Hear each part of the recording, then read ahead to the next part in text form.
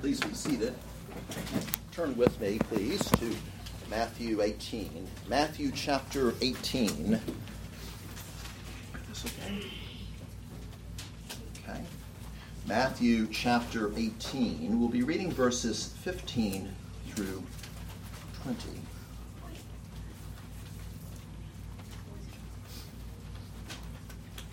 It's found on page 1329 if you are using a Pew Bible. 1329. Page 1329. Matthew chapter 18, verses 15 through 20. In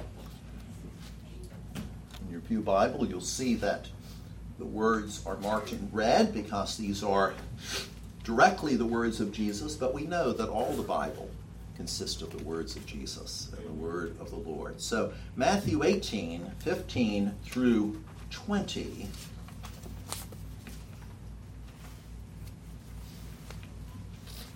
Hear now God's word. Moreover, if your brother sins against you, go and tell him his fault between you and him alone. If he hears you, you've gained your brother.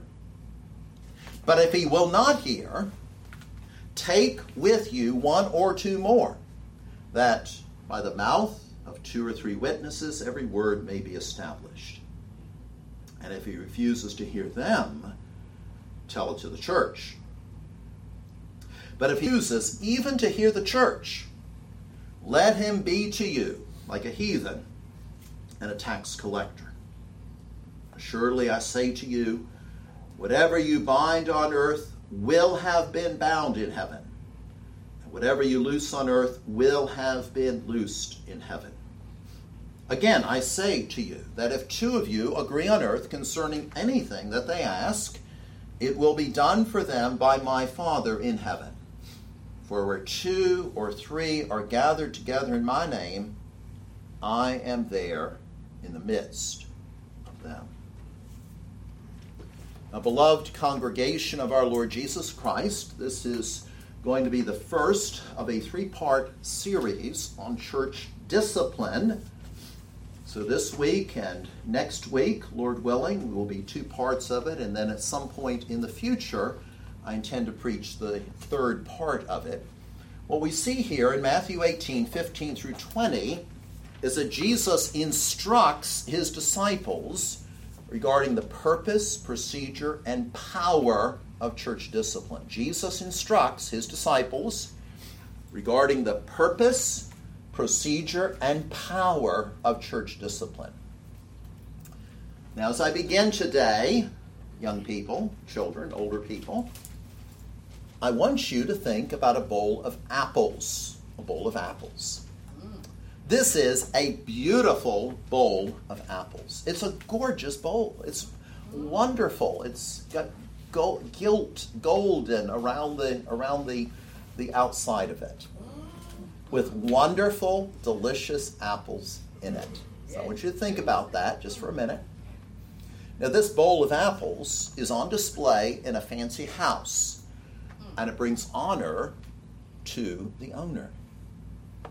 However, there's a problem. One of the apples has a bruise.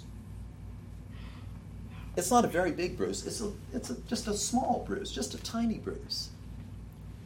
Nevertheless, if that bruise is not cut out, the apple is going to become totally rotten. And furthermore, all of the apples then in that bowl will also go bad, won't they?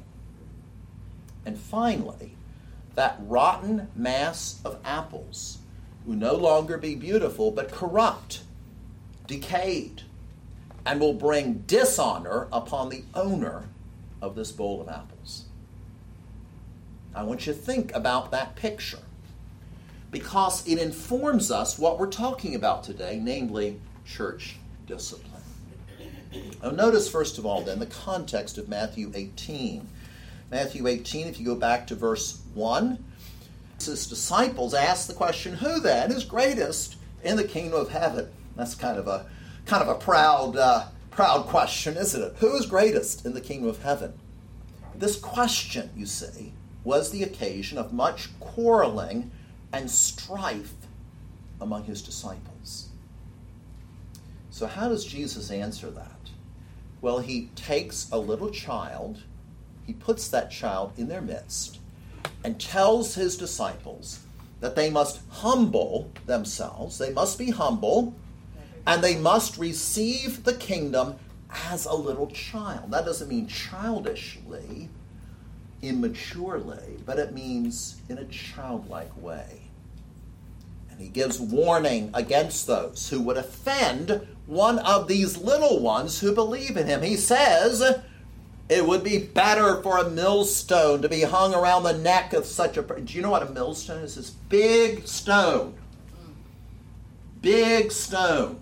It'd be better for a millstone to be hung about your neck and be drowned in the depth of the sea than to offend one of these little ones.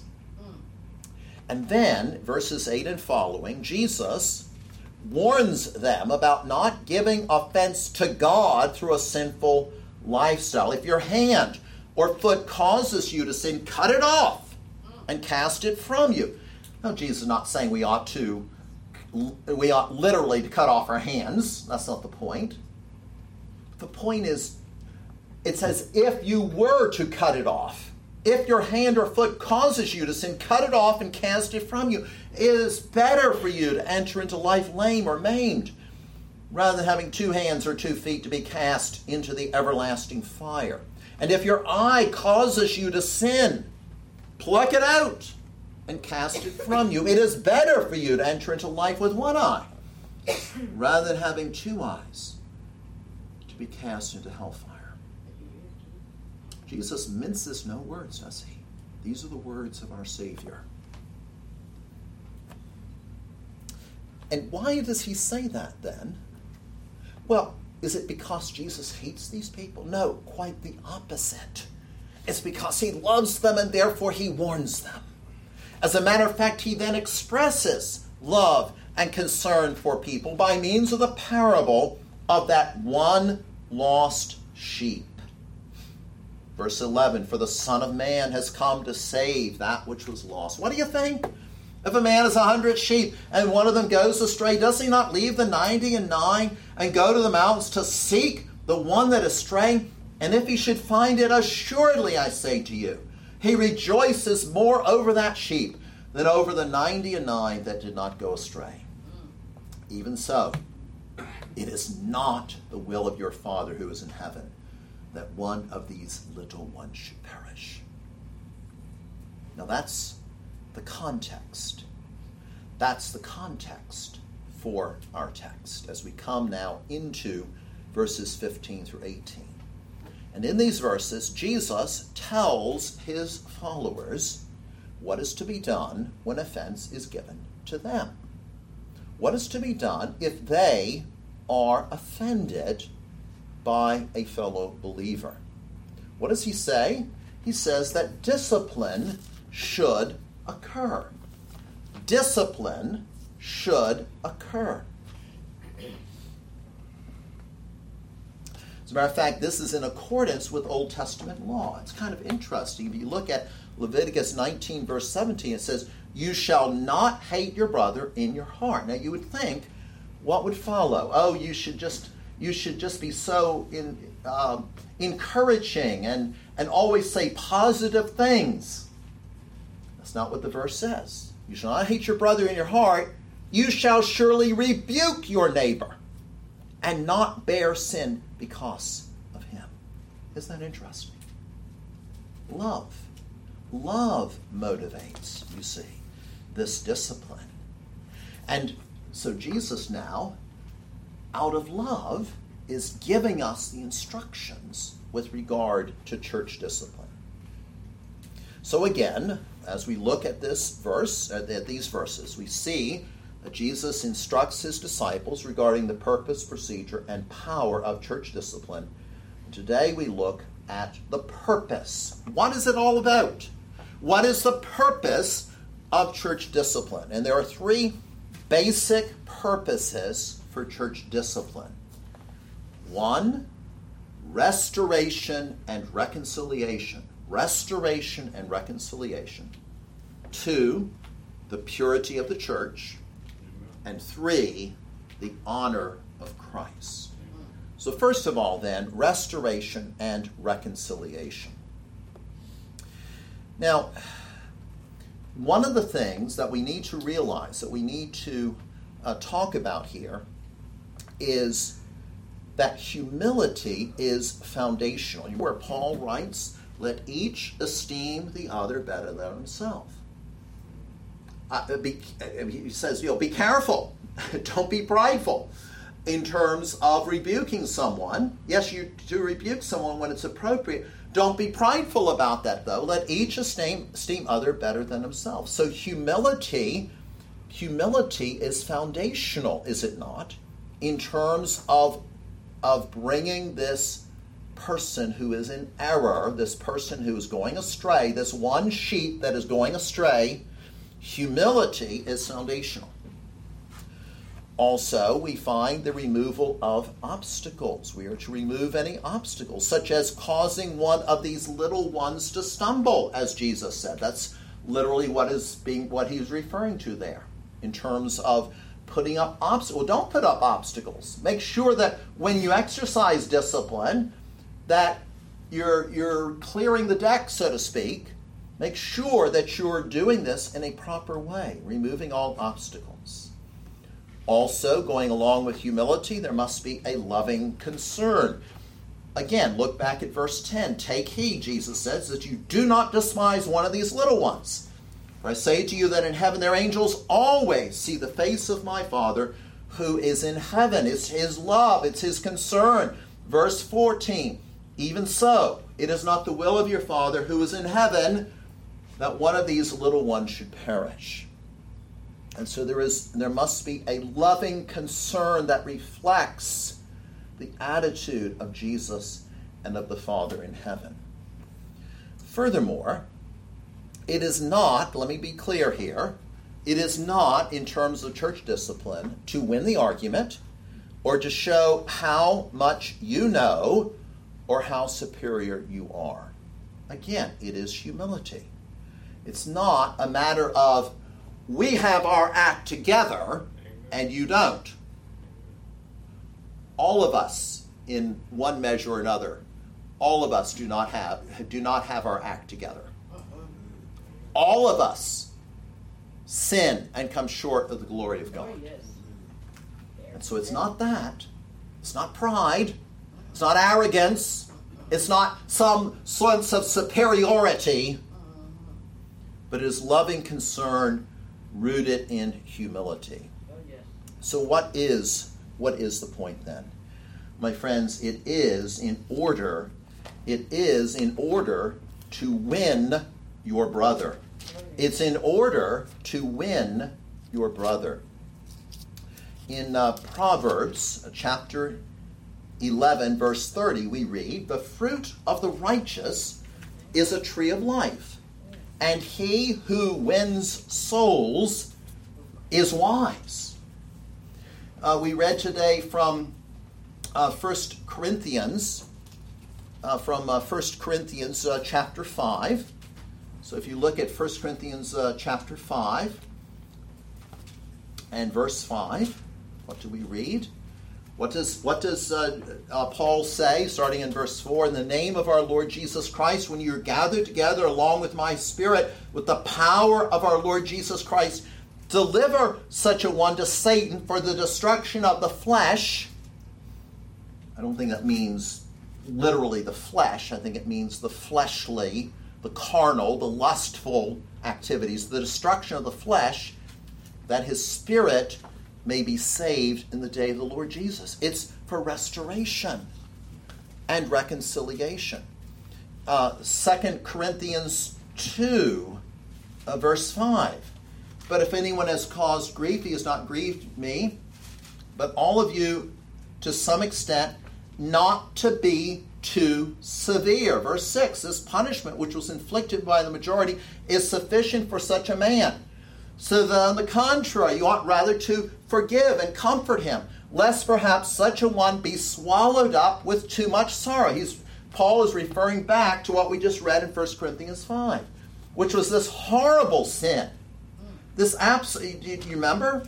This absolutely horrible sexual wickedness that's not even named among the Gentiles, that a man has his father's wife. Horrible sexual sin.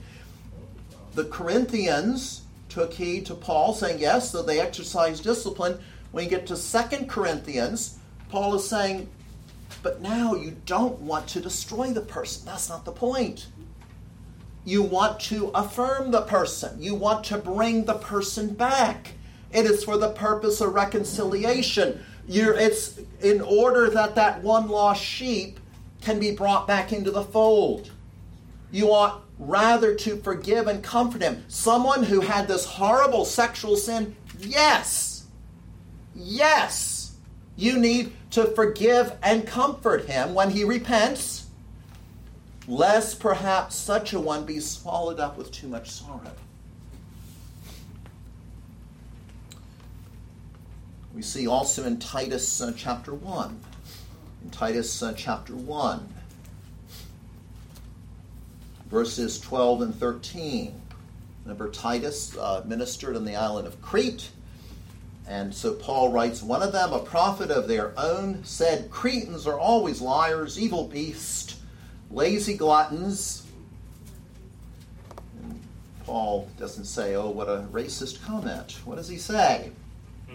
This testimony is true. Therefore, rebuke them sharply, not to destroy them. Why? That they may be sound in the faith, not giving heed to Jewish fables, Hebrew Israelism, Amen, and commandments of men who turn from the truth. And also James chapter 5 and verse 20. James chapter 5 and verse 20. Very end of the prophecy of James, James 5 and verse 20, where James writes, starting in verse 19, Brethren, if anyone among you wanders from the truth, and someone turns him back, let him know that he who turns a sinner from the error of his way will save a soul from death and cover a multitude of sins. So, the first thing then that we look at today in terms of the purpose of church discipline is restoration and reconciliation. You see, church discipline is like cutting out that bruised part of an apple. If you don't do it, the apple is going to go bad. And therefore is for the good of that one apple itself that you take a knife and cut out that rotting part. Restoration, reconciliation. You've won your brother, as Jesus says here. But secondly, the purity of the church. The purity of the church is another purpose for church discipline. Every organization must have an effective method of discipline. Discipline is necessary for any organization. If you have to have rules. You have to play by them, if you will. And you have to be able to punish violations of those rules. Now, just think if the Florida Gators were playing a football game, and all of a sudden their opponents, the Georgia Bulldogs or whomever, decided to make up their own rules, well, you'd have a mess on the field, wouldn't you? Yeah. You'd have a mess. Even in football games, you need rules. And when the rules are violated, there have to be consequences to those violations. Otherwise, you'd have chaos. You'd have chaos in society if you don't have rules. You'd have chaos in the classroom if you don't have rules. Of course, we're seeing that a lot in our classrooms today, aren't we? But the point is, every organization must have an effective method of evangelism, and that includes the church, or of discipline, that includes the church.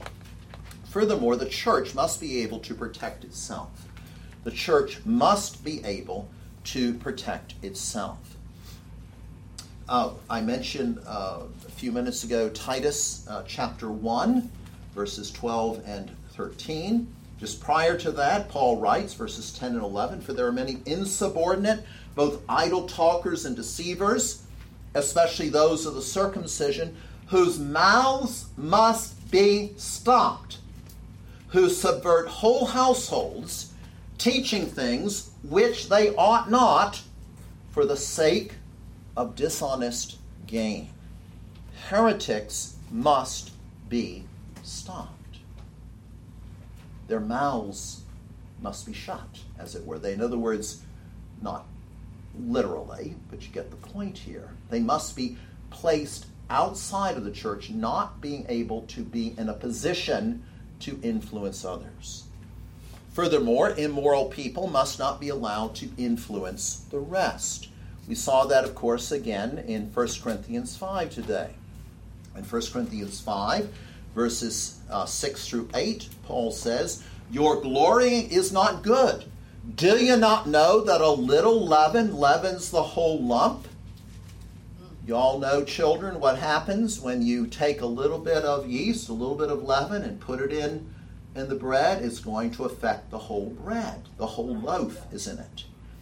Therefore, Paul says, purge out, cut out the old leaven, that you may be a new lump, since you truly are unleavened. There, it's the picture. In the Old Testament, leaven was a picture of sin. That's why when you had the Passover, you had unleavened bread, because it was a picture of the absence of sin. For indeed, Christ, our Passover, was sacrificed for us. Therefore, let us keep the feast, not with old leaven, nor the leaven of malice and wickedness, but with the unleavened bread of sincerity and truth. And you know, there's another interesting example of this. I was just reading one of the most interesting books in the book. And do you remember in Esther 1, do you remember Esther chapter 1? This is, of course, how Esther got to be the wife of the king. Why is it? Because Vashti, the queen, refused to do the bidding of her husband. And so you read in Esther 1, 15 through 18, "What shall we do to Queen Vashti? According to law, because she did not obey the command of King Ahasuerus, brought to her by the eunuchs. And Memucan answered before the king and the princess, Queen Vashti has not only wronged the king, but also all the princes and all the people who are in all the provinces of a King Ahasuerus. For the queen's behavior will become known to all women, so that they will despise their husbands in their eyes when they report, King Ahasuerus commanded Queen Vashti to be brought in before him, but she did not come. This very day, the noble ladies of Persia and Media will say to all the king's officials that they have heard of the behavior of the queen. Thus there will be excessive contempt and wrath." In other words, people who are erring, people who are going astray, must not be allowed to influence the rest. And also, in conjunction with this, we also know that the saints must be taught. The saints must be instructed positively. 1 Timothy 5, verse 20. "Those who are sinning rebuke in the presence of all, that the rest also may fear." And this is why, in many cases, church discipline is carried out in public and is imposed in public. For those who have taken public vows need to be called to account. And those who are watching in the church and in the community need to understand the seriousness of what is going on here. Or to use the picture of the bowl of apples, if you don't cut out that rotten part of the apple, or if necessary, get rid of the bad apple itself, then all of those apples will go rotten. All of the apples will be affected. And so, what is the purpose of church discipline? First of all, restoration and reconciliation. So I'm focused on the individual who is sinning. Secondly, though, the purity of the church, the community. And thirdly, the honor of Christ. The honor of Christ. My friends, Jesus is the head of the church, and he is identified with his people, his bride. And if her garments, as the bride, if her garments become soiled, dirty, this gives opportunity for the enemies to blaspheme. 1 Timothy 6, verse 1, let as many bondservants as are under the yoke count their own masters worthy of all honor, so that the name of God and his doctrine may not be blasphemed, may not be spoken against. Remember David's prayer of confession found in Psalm 51 when he was called to account for his murder of Uriah the Hittite and his adultery with Bathsheba, Uriah's wife. Remember that? Why was this so important? It wasn't just important in terms of David. And it wasn't just important in terms of Israel. But he had caused the name of God to be blasphemed by his enemies, by God's enemies. That's what Nathan the prophet said when he confronted David with his sin. You've caused the enemies to blaspheme. That's what a Christian looks like. That's what an Israelite looks like. That's what one of the people of God looks like. Really? Ha ha. It brings dishonor upon our head. And so not only, of course, is Jesus dishonored, since he's the head of the church, but please note in this regard, in maintaining his honor, that the Lord Jesus Christ will execute his own judgments. And he does so directly, but he also does so through the church. And so again, to think of the beautiful bowl of apples. If the apples are all rotten, then the owner of the bowl and of that wonderful house will be dishonored. Can you imagine such a person showing you around his house and then you see a bunch of rotten apples in the dining room? No matter how beautiful the bowl, you will not be seeing the beauty of the bowl. All you'll be seeing and smelling is that rotten mass of apples. And so church discipline must be exercised, or else the owner, who is Christ, will be dishonored. Now, 2 points of observation and then 2 points of application. So first of all, by way of observation, please note that discipline is necessary for the existence of the church. You don't have a true church without discipline. It's one of the distinguishing characteristics of the church. And one of the reasons why we are in such a mess in our society today is because the church has refused to be the church. Because the church has refused to carry out biblical discipline for people who are living lives that are far apart from what they ought to be. You know, just over a century ago, the Titanic met its doom in the icy waters of the North Atlantic. That luxury liner was a glamorous vessel. If you were on board, it was beautiful. It was gorgeous. The dining room, the stairs, all of those things. But it became a shipwreck. And similarly, there are many apostate denominations within Christendom which may have begun gloriously, but which, through the proclamation of false doctrine and or allowing and coddling greatly immoral behavior such as sexual deviancy, even homosexuality, and so-called same-sex marriage, those denominations have become shipwrecked, just like the Titanic.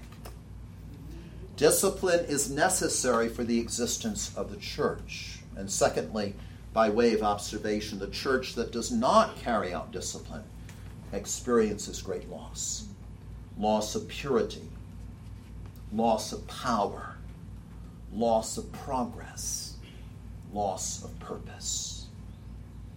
And now 2 points of application. The first is this: never forget that love must be the motivation for the exercise of discipline. Love must be the motivation for the exercise of discipline. You all know what an orthopedic surgeon is. Someone who deals with broken bones, bones that are out of place, whatever. And sometimes it's painful to go and see an orthopedic surgeon. Sometimes that orthopedic surgeon has to re-break a bone. Now, do you think he does that because he's into inflicting pain upon folks? No. Why does he do that? Because he's concerned. Because he wants the bones to be straight. That's why. But in order to get them straight, sometimes it's a painful process. But even that painful process, that painful process can be necessary, and the motivation for breaking those bones, for setting those bones, is love and compassion.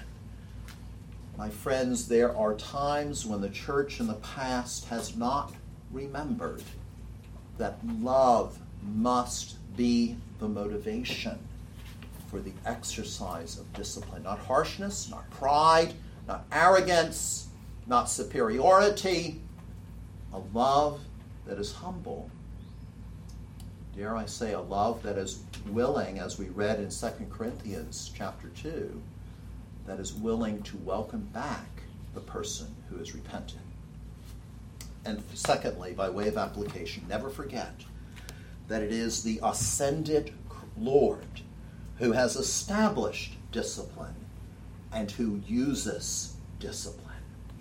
The ascended Lord, the ascended Christ, uses discipline not out of hatred, but out of love. The same Christ who seeks that one lost sheep is the one who exercises discipline. My friends, may we indeed worship this great Savior who cares enough about us to wield the rod of discipline.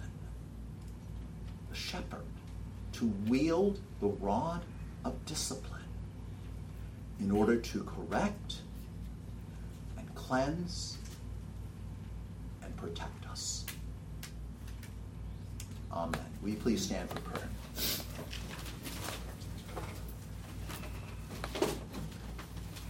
And now, our Father, we pray that thy Holy Spirit would take this message and would apply it to each heart. May we, O God, be looking to Jesus, the author and finisher of our faith, the one who suffered all things for our sake, and who, without fail, shepherds his elect into the everlasting life. And so, Father, we pray that we might love him, and yes, Lord, even love his chastening rod of discipline in the life of each one of us. Be pleased, O Lord, to hear this our prayer, for we pray it in Jesus' name. Amen. In closing, please